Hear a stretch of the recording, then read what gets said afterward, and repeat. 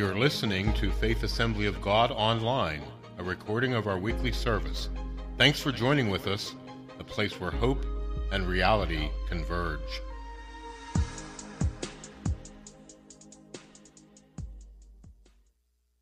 We've been asking the question here the last couple of weeks as we've been looking at the series entitled Breaking the Mold. We've been asking ourselves this question: are you the newer you? Are you the newer version of you, or are you the same old you? Are you the newer version of you, or are you the same old you? Just as everything around us, we see the upgrades, the things that are changed. And are we in our lives changing? The Bible says in 2 Corinthians, and this has been a theme verse for us in 2 Corinthians 5:17, and just one of those words to hang on and remind ourselves. But he says this: therefore, if anyone is in Christ, the new creation has come. The old is gone, the new is here. That in Christ, that as we are in Christ, the old is gone and the new is here. Early on in this same book, in 2 Corinthians chapter 3, Paul would say these words as well, that the veil has been lifted. And because the veil has been lifted, we are made more and more in the image of Christ. Or another way of saying that is that we are taken from glory to glory. That God is doing an increasing work in us and causing us to become more and more like Him. We're going from the old us to the new us.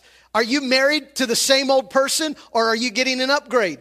Now, I didn't say trade out. I didn't say a trade in. Not a trade in, an upgrade. That we become new. We grow in this relationship together. As we walk in Christ, He makes us even more as He's called us to be.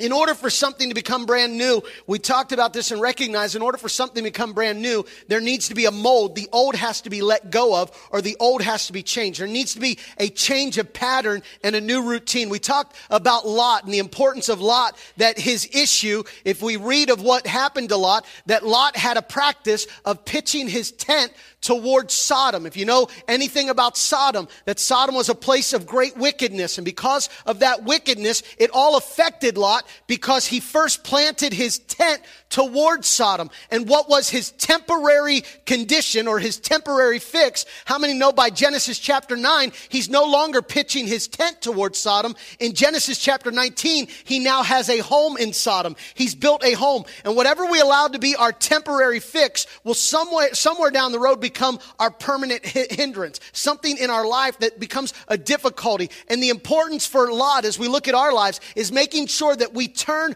our focus, our attention to Christ. That we don't build our tent outside of Sodom and looking every morning to the filth and to the corruption and to the darkness, but that we fix our eyes on Jesus. We challenged us on the first Sunday of this new year to take 5 minutes a day, that when our feet hit the ground, that we make it a point to turn our attention to God. That we set a new habit, whatever your routine is, as soon as you wake up, as soon as you get out of your bed, to get your feet on the ground and to cause your mind to take thought and to take captive those thoughts, but to turn your attention towards the things of God, to be intentional in the first 5 minutes of your day, to set God as your focal point, rather than let it be in the thoughts of what you need to do today. How many know you let the thoughts fill you of what you need to do today, you'll bypass what God wants to do in your life? We get caught up in, well, I got this on my schedule. I want to check up what happened in the news. I got to see the update of what happened in Paris. I got to find out what's the new thing. And we make those other things and just that challenge of taking the first couple minutes.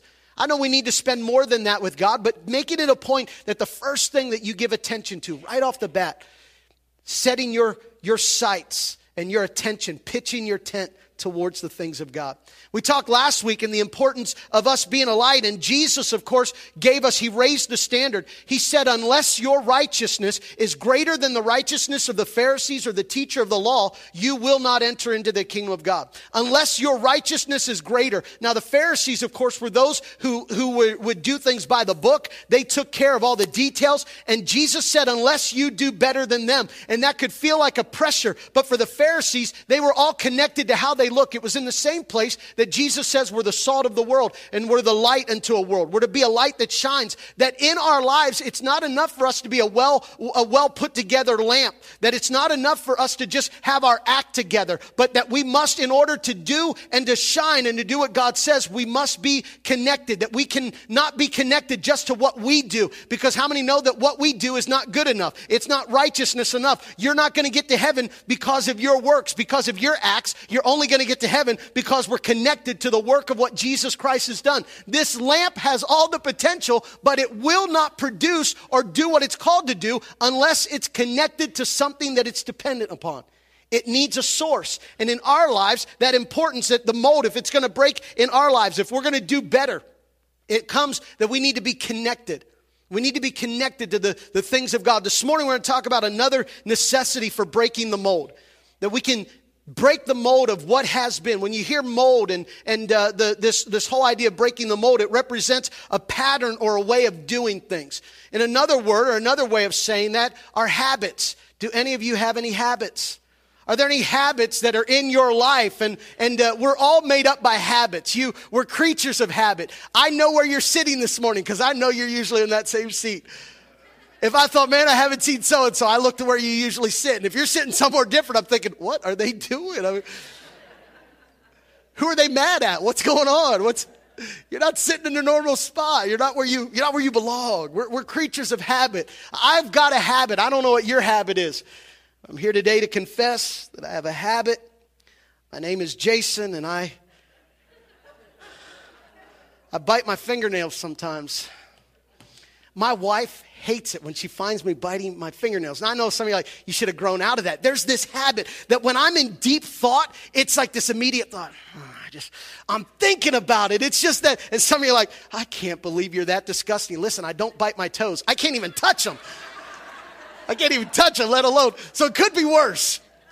But I've got this habit that when I'm in deep thought and I'm thinking about something, it's just this natural reaction. And I'll be sitting in the car, I'll be driving, and immediately I'll just begin to think. And I've got that response. And Jody reaches over and pulls my hand down.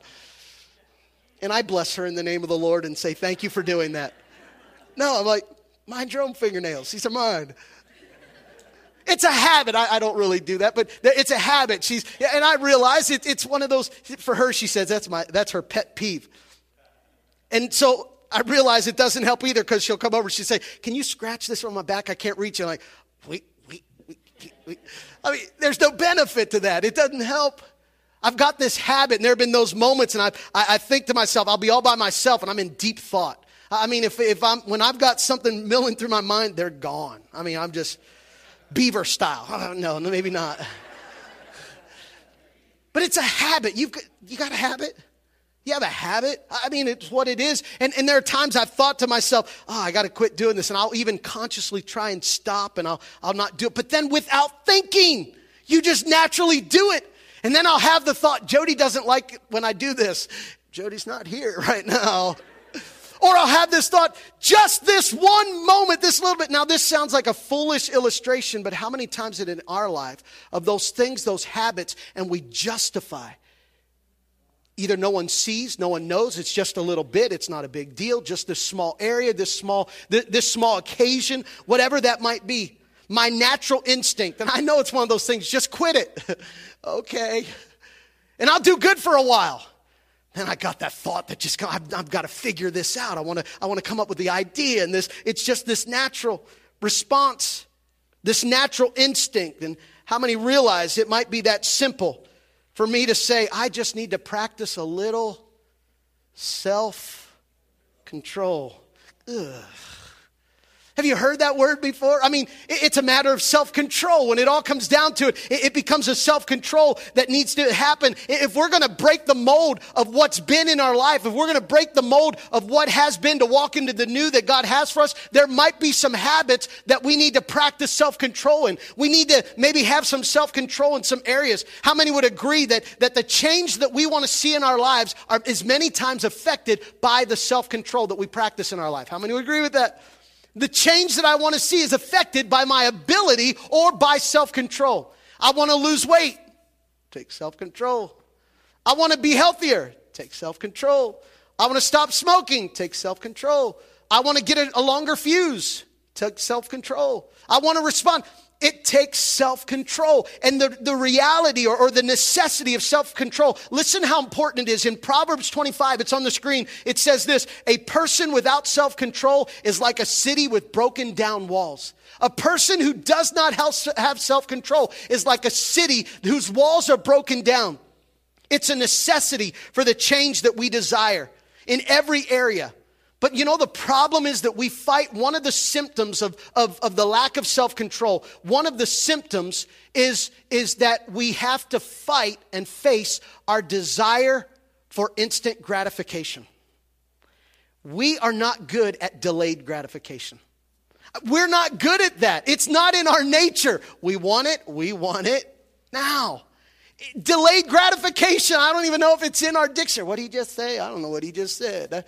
That word don't make sense to me. I mean, it's the culture of our spending. It's the culture of the decisions that we make. It's the culture of the things that we justify. And there are many things that we've justified in our culture, in the way of doing things, because we live in this, I deserve it. It could happen right now. This doesn't have that much effect. It's a right now thing, and we don't know how to practice delayed gratification. It started from the time we were young.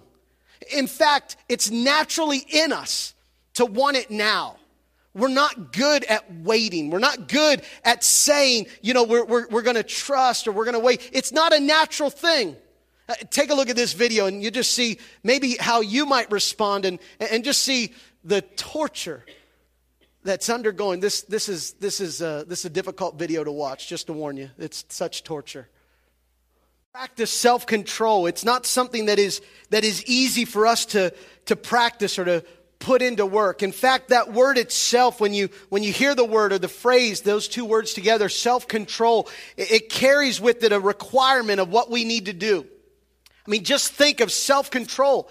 When you think of that word, you think of things like, I need to get my act together, or I need to have willpower. I need to have mind over matter. I've got to get control of this. It's what I need to do. And the pressure of that, the difficulty of needing to have control and the things that come around us, we need to understand. But the importance is this, knowing that it is not so much a matter of what we need to have control of, because even to have that perspective, to say, I need to get my act together, I need to have control, or I need mind over matter, I need willpower. Even to have that perspective, it's to make ourselves as the one who produces the power or the ability. That when we say it that way, when we perceive it that way, we see ourselves as the ones who produce it. But let me remind you, self-control is not a power of the mind, but a fruit of the Spirit. Self-control is not a power of the mind, it is the fruit of the Spirit. Galatians 5:22 and 23 says, but the Holy Spirit produces this kind of fruit in our lives: love, joy, peace, patience, kindness, goodness, faithfulness, gentleness, and self-control. This is produced by the Holy Spirit. Self-control is something that we're not able to produce in ourselves. It's not it's not mind over matter, but rather matter of the mind being controlled by the Spirit.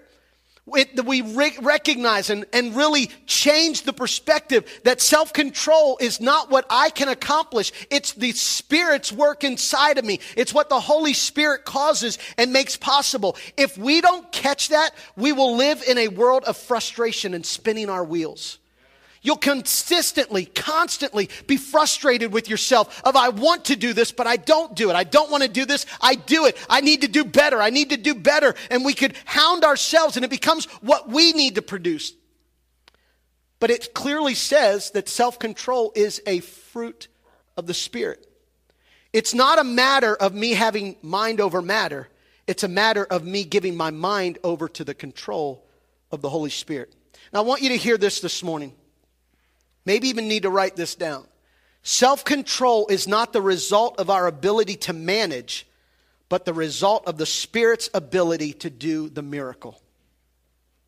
I want you to hear that again. Self-control is not the result of our ability to manage, but the result of the Spirit's ability to do the miracle. Self-control is not what I can produce. We already read, it's a fruit of the Spirit. It comes because of the Spirit's work inside of us. But if we live in the world of, I got to have mind over matter, I've got to have willpower, I've got to produce this, then we'll spin our wheels, we'll be in a place of frustration because we'll always desire and want to, but how many know we always fall short? unless we have the Spirit's power. Unless we have the work of the Spirit in us, we have those tendencies. In Matthew chapter 12, and if you have your Bibles, I want to look at this story that Jesus gives in Matthew chapter 12. And Jesus, of course, is addressing the Pharisees. Again, the Pharisees and the religious teachers, the same that he addressed that we talked about last week. He's addressing these folks again. They come to him with this request. They come to Jesus and they say, "Teacher, give us a miracle, or do a miracle for us. That way you can prove your authority." And Jesus says to him, he says, only a wicked generation asks for a miracle. A wicked generation asks for a miracle. And here's what he means by that. Wicked, that word wicked is the same as faithless. If we're a person of faith, then we believe in God. But if we have no faith, then we're saying to God, I don't have faith, I don't believe you, so prove it. And because of faithlessness is the same as a synonym that would go along with wickedness. To be faithless is to be wicked. Because if we don't live or act as faith in God, how many know we will live and act of the flesh and live and act of the way of the world? And so it becomes wicked that if we're not operating as people of faith. Jesus says to them, only a wicked person or wicked generation asks for a miracle. He says, but the only miracle that they'll receive is the miracle of Jonah. Now, if you know the story of Jonah, there's a book about it in the Old Testament. But Jonah was a prophet who God said, I want you to go there. And Jonah said, no, I don't want to go there. I want to go here.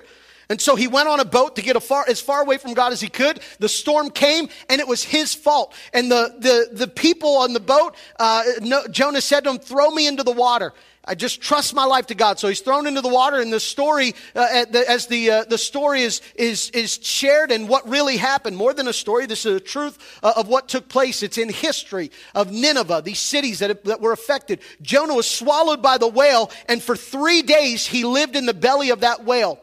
And on the third day, he was brought back out. Jesus said, the only sign you'll have is the sign of Jonah, because the same way the Son of Man will be buried in the belly of the ground for 3 days, but he will come back. He's saying to them, the miracle that you need is not the miracle of seeing me doing something great, but the miracle of regeneration, that I can take dead things and bring them to life. And if you don't allow that work to happen in your life, there is no other miracle that will stand compared to that miracle. God may be able to restore your sight. That's a miracle. But if your soul is not regenerated or born again or brought to God, then the miracle of your eyes being restored is nothing compared to the miracle of your heart. I would rather, the Bible says this, Jesus said, it's better for you to enter eternity with one less arm and one less foot than to go to hell with both of them. You're better to go with nothing or not with nothing, but you're better to go with an arm that's cut off or a leg that's cut off or an eye that's plucked out. You're better to go to heaven blind than you are to go to hell with your eyesight. The greatest miracle is the miracle of regeneration, of God doing new things. He says to these people, he says the only miracle that you'll get and that you'll have is the miracle of Jonah. And the reason that's necessary is because that is the first and that is the greatest miracle that we need in our lives, the miracle of regeneration. No other miracle matters. Unless God restores our soul, makes us new, no other miracle will matter. He says to him, this is what this generation will look like. And here's the story that he gives. It's just a few verses. But in Matthew chapter 12, starting with verse 43, here's what he compares this generation to. As he's using these words, now that I said that, I've got it memorized. I'll just give you the story. You can follow along in your Bible. Here's the story. Jesus, of course, is saying there was a man who was delivered of an evil spirit. And when he was delivered of the evil spirit, that's right, I forgot we put on the screen. When an evil spirit leaves a person, it goes into the desert seeking rest, but finding none. Then it says, I will return to the person I came from. So it returns and finds its former home empty, swept, and in order. The next one. Then the spirit finds 7 other spirits more evil than itself, and they all enter the person and live there. And so that person is worse off than before. That will be the experience of this evil generation. Now here's what he's saying, that person, he uses this story. And the story that he puts together is saying that this person will be worse off than they were before. I want you to notice the condition of the house that Jesus finds. He says this person will be worse off than they were before.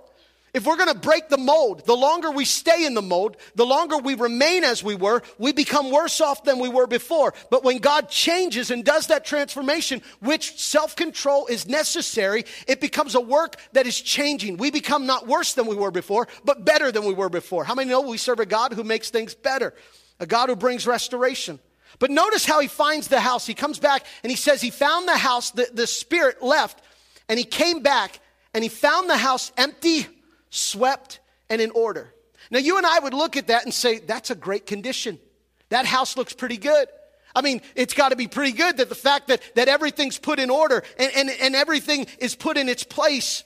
But this reminder to us today that self-control is not the result of our ability to manage, but is the result of the Spirit's ability to do the miracle. Self-control is a miracle, just like all the other fruits of the Spirit. How many know that it takes the Spirit of God to love some people?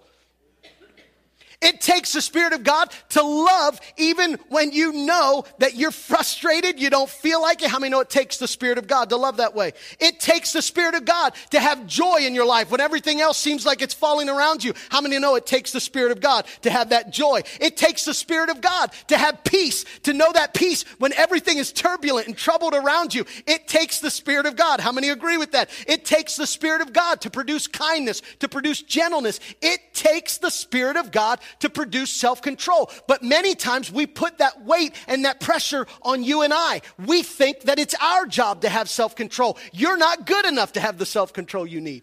You don't have the ability to produce the self-control. You can't just get your act together. You can't just have mind over matter. It's not willpower. It is the power of the Holy Spirit that overtakes and takes control in our lives.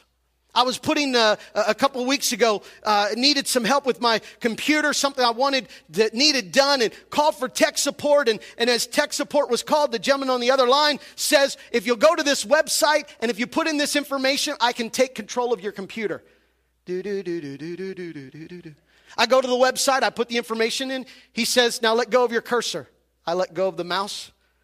And he starts all of a sudden from another state, another part of the country, he starts taking control of my computer. He goes into places and pulls up this blue screen with all these, it looked like a whole other language. I mean, all this matrix and this information. I couldn't make sense of any of that. He's doing all this work, says, then I do this, and I'm talking on the phone. He's controlling my computer. And at the end of it, he says, there, that should fix the problem. All done.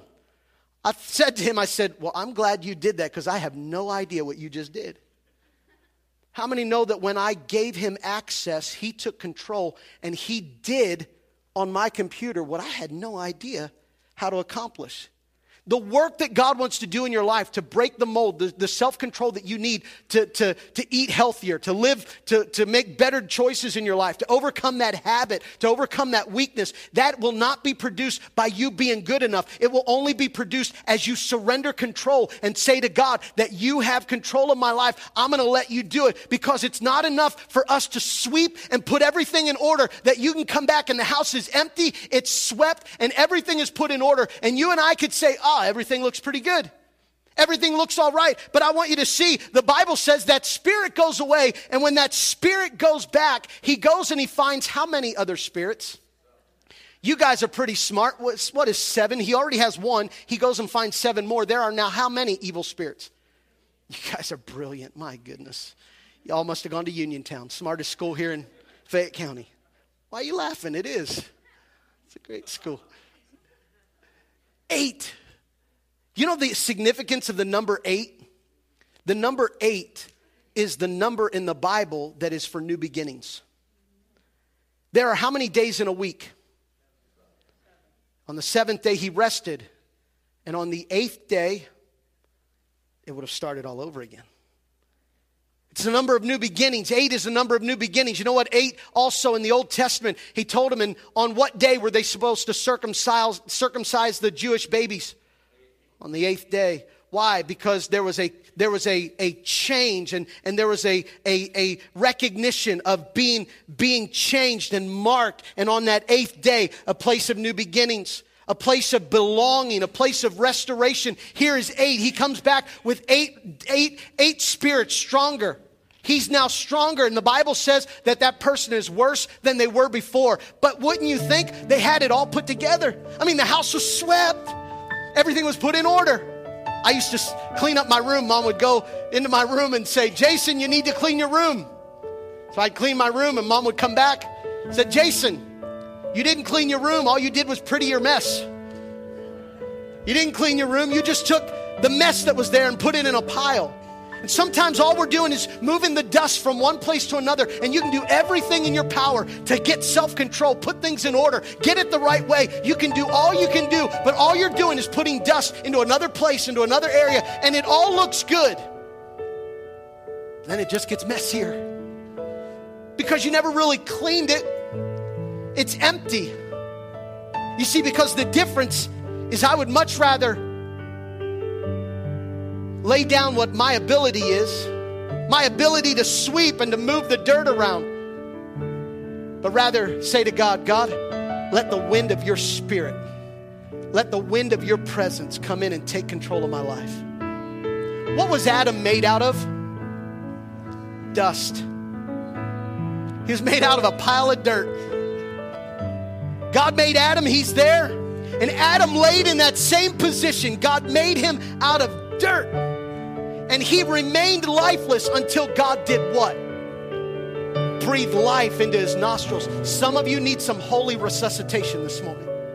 Some of you need some holy resuscitation because you've been moving the dirt around in your life, trying to get self-control, make it work, put things in order, and you've been doing everything you can, enough willpower, enough strength, enough to have self-control, what you can produce. But your ability to have self-control is not your managing skills, it's your surrendering skills. It's when you say to God, God, I don't want to just manage, I want you to do the miracle. I want you to bring dead things to life. I want you to come and restore what was lost and what was away and to make it new. That's what God wants to do in your life. So you need that self-control. I want to give you a little relief today. Breathe easy. Because here's what we hear. Self-control, I got a lot of work to do. I got to do better. I've got to work harder at this. I got to have willpower. Mind over matter, mind over matter. I can do this. I can do this. How much longer? I can't wait. I'm going to eat the marshmallow right now. I've had enough. But coming to that place to say, no, it's not my ability. It is a fruit of the Spirit. And if I'm going to have self-control, I need the Spirit of God to breathe into my life, to do the work. So some of you need to let your shoulders rest a little bit. Because you know you need to make changes in your life. You might be here today and say, I need to quit this. I need to stop this. I need self-control in this area. And it can feel like a weight and a burden. But I want you to know He's here today. And He says, hey, I can fix that problem. Just go to this website, put this in. And when you do that, I'll take over. I'll take it from here. I'll take control of your life. And how many know that our willingness to surrender control is when God is able to do the work that's needed in our life? Self-control is not your ability to manage. It's God's ability or the Spirit's ability to do the miracle. I would much rather have a miracle. The work of the Holy Spirit. Regeneration is a miracle. You see, there's a difference. You can settle for reformation. Some of us have settled for reformation. And reformation just means to have everything put back in its place, have everything look good. It's reformed. It's put in place. You can settle for reformation. But reformation is all what you can manage, figure out what you can do. But we need more than a reformation. The church and the people of God need a regeneration. We need a fresh breath of the Holy Spirit to breathe into our nostrils and to breathe life and to say, it's not what you can manage, what you can figure out. It's what the Spirit of God is able to do when He takes over. You no longer walk by the flesh, but now you walk according to the Spirit. You live according to what God has designed in your life. If you need self-control today, it's not you need to manage your life better, it's you need to surrender it to God and let Him be the master of your life. Proverbs 25, the scripture that we referenced already, that the Hebrew word of that word control is matar, with a silent S. If you were to see it spelled out, it's where we get the English word master. Master. You see, because control is all determined by who your master is. Whoever you've given the keys to your life to, whoever it is that you've surrendered, you've said, you're the master of my life. Can I just give you a hint? You might be here today, and Jesus said to those that they were talking about money, He said, you cannot have two masters. You cannot serve two masters. You can only serve one. Notice Jesus said 2 masters. 3 is not an option. You might be here today and say, no, I'm not serving I'm not serving sin, and I'm not even serving God. I'm serving myself. Yourself is not an option. Go try and have control of all of life's circumstances. See how well that works for you. See how well it is for you to work and have control over the financial climate of the community or of the world. Your health matters. You just have control over all that. See how well that goes for you. Because you're going to quickly learn there's a lot of things out of your control. So you're either going to be controlled by sin, or you're going to be controlled by the master of Jesus Christ, the one who gives righteousness. You see, the house was empty. And what that meant, the evil spirit left. And he had his act together. He had everything figured out. But there wasn't the Spirit of God dwelling on the inside. And it came back, and it was with greater force. And Jesus said that person is worse off than they were before. Because the life change that you need is not according to your ability to manage it. This morning, you need to put down the broom and say, God, I don't want to just keep moving dirt around. I want you to breathe new life into this pile of dirt and bring this dead thing to life. Bring this lifeless decay to a place of restoration. Do the miracle that's needed in my life, because I believe he's a God who's able to do that. You might need self-control this morning. You might be here today and say, I only need a little bit of self-control. This isn't one of those. We need the fruit of the Spirit. And this morning, we need to say to God, God, I need you to breathe new life in me. You might be here today and your passion has gone out. The things of God have become dormant in your life because you may be managing some things. You're trying to figure things out. You've got the broom out. You've got it all figured out. You're a great coordinator. You can coordinate the wedding and the union and put it all together. If this would all happen, it'd be the best thing. You can have it all figured out.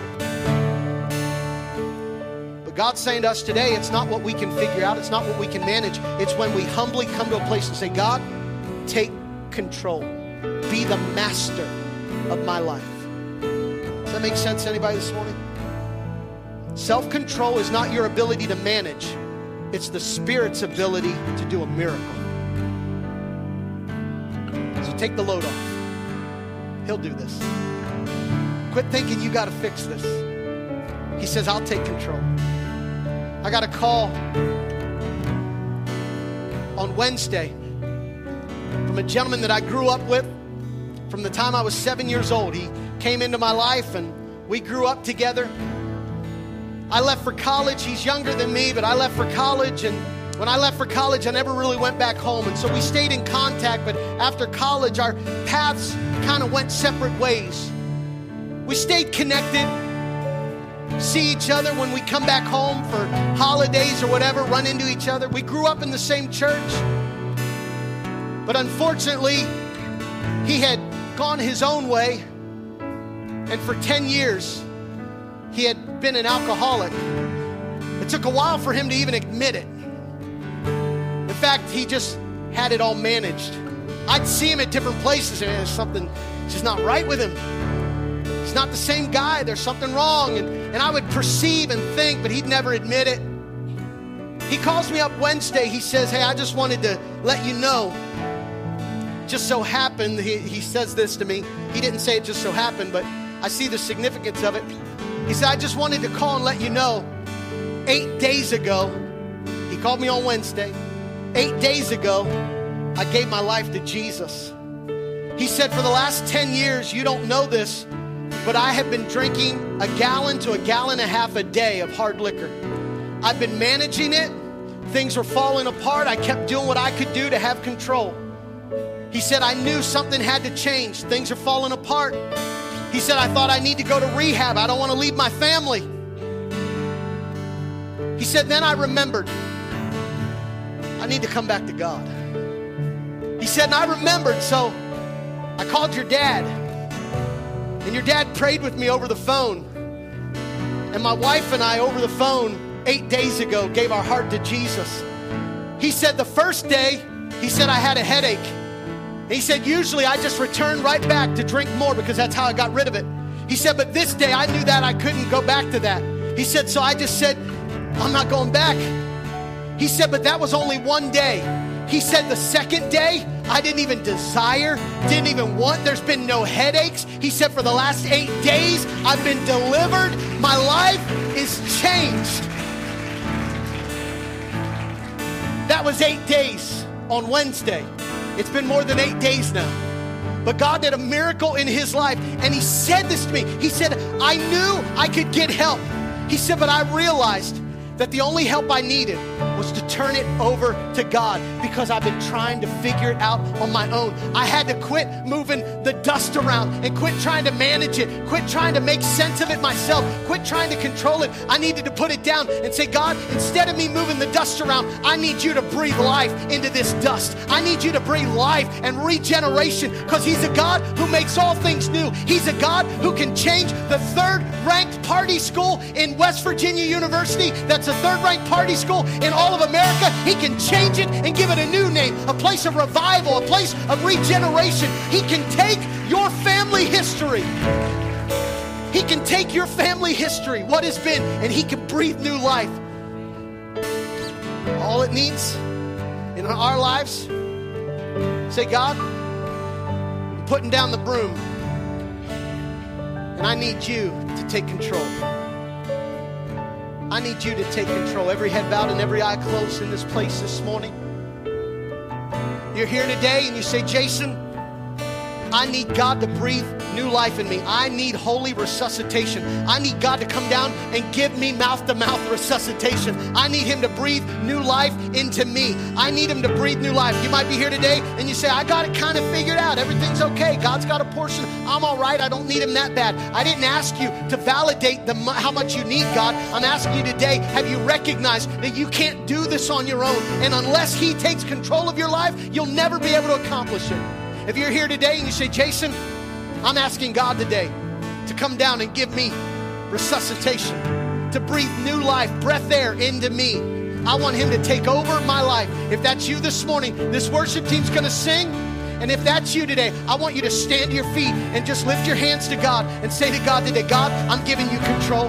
God, I'm surrendering this to you. I need you to breathe your life in me. If that's you this morning, make that your prayer as the worship team leads us, and you just respond to God today and let him do what he needs to do in your life.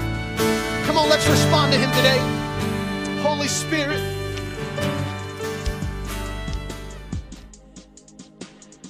Thanks for listening. Tune in again next week.